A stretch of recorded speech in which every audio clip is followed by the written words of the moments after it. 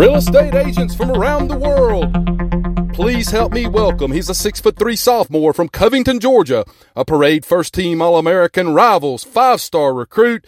Please put your hands together and welcome the flood insurance guru, the incomparable Mr. Chris Green. Welcome back to the Flood Insurance Guru podcast. My name's Chris Green, president and owner of the Flood Insurance Guru. Today we're talking about greener grass, shiny toys, and flood insurance, and what they all have to do with each other. Before we get started today, though, if you've got questions about flood insurance, flood education, flood zone changes, and things like that, how to mitigate your property against flooding, then make sure to visit our website, floodinsuranceguru.com. So let's talk about this today. What does greener grass and shiny toys and flood insurance all have to do with each other?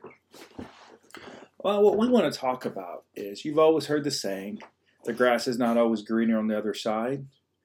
Well, that really applies to private flood insurance and the National Flood Insurance Program and different private flood insurance carriers. No, not all private flood insurance companies are created the same.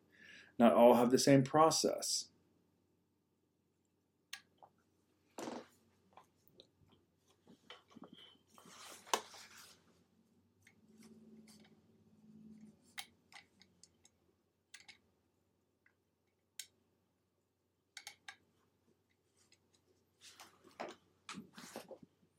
Let's just take a couple of private flood insurance companies and compare them to the National Flood Insurance Program, where grass may not always be greener on the other side. One major player here is what's called grandfathered policies. Remember, these are generally flood insurance policies where there's a flood zone that's no longer available. This might be where your property has been moved into a high-risk flood zone, and you had insurance before that zone change, so you have a lower risk zone listed on your policy. Because of that, you have a different rating. This is something that private flood insurance just can't offer, because they don't offer grandfathered policies, because they have a different setup.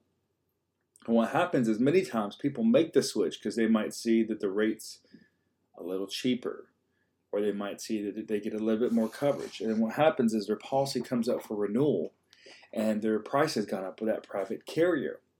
Well, what happened is, now all of a sudden, maybe instead of having that $500 or $600 premium like they did with a grandfathered policy, now they got a $1,200 or $1,300 premium, and they can't go back to the National Flood Insurance Program under the grandfathered policy, because once you cancel that out, it's gone. So this is where you want to be cautious about looking on the other side with your private flood insurance options. In the long term, you want to really protect yourself if you do have a grandfathered policy. Now, if this rate's through the roof, that's a little different story. But normally you can tell pretty quickly if it's a good rate on a grandfathered policy or not. If it's $500, $600, $700, then normally we recommend just leaving it where it's at. Just had that happen yesterday with an insurance agent who came to us, who was looking at moving it to a private carrier. And we recommended that they keep it with the National Flood Insurance Program because the policy was grandfathered in. So the policy had different protections than other policies did. Now, what about these shiny toy syndrome? I don't know about you, but I fall for the shiny toy syndrome every single time. I have built a lot of different automation out for our company and other companies. And through the years, I would always see new tools come out and say, oh, this tool offered this tool offered that. And so what happened is I got distracted by all the different features these things offered. And what happened is, what I didn't realize is I wasn't paying attention to the actual features that I needed. And that's something really important that you want to pay attention to with your private flood insurance companies, is pay attention to the actual things you need, not necessarily the things that may not be relevant to you.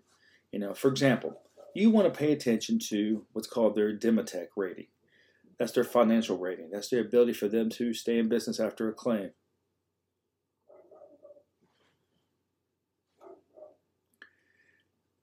And so you want to pay attention to things like that. You also want to pay attention to how they handle claims. You want to pay attention to their different deductibles. What is excluded on their policy. They might offer an easy online pay feature, but that feature may not do you any good if it doesn't have the actual features that you need, or the actual benefits that you need in the policy. So pay attention to those ratings. Pay attention to the coverages. Pay attention to the deductibles. These are going to be the things that you're going to need when a claim does occur. Now, whether they let you pay online or you have to mail in a check may not be relevant to when a claim actually occurs. So that's what we wanted to talk about today with, greener grass, looking on the other side for flood insurance, getting distracted on these different private flood insurance policies by some benefits you may not even need. So remember, if you've got questions about flood education, flood zone changing, flood mitigation, then please visit our website, floodinsuranceguru.com. My name is Chris Green, president and owner of the Flood Insurance Guru, and I want to say thank you for tuning in to episode 137 on greener grass, shiny toys, and flood insurance.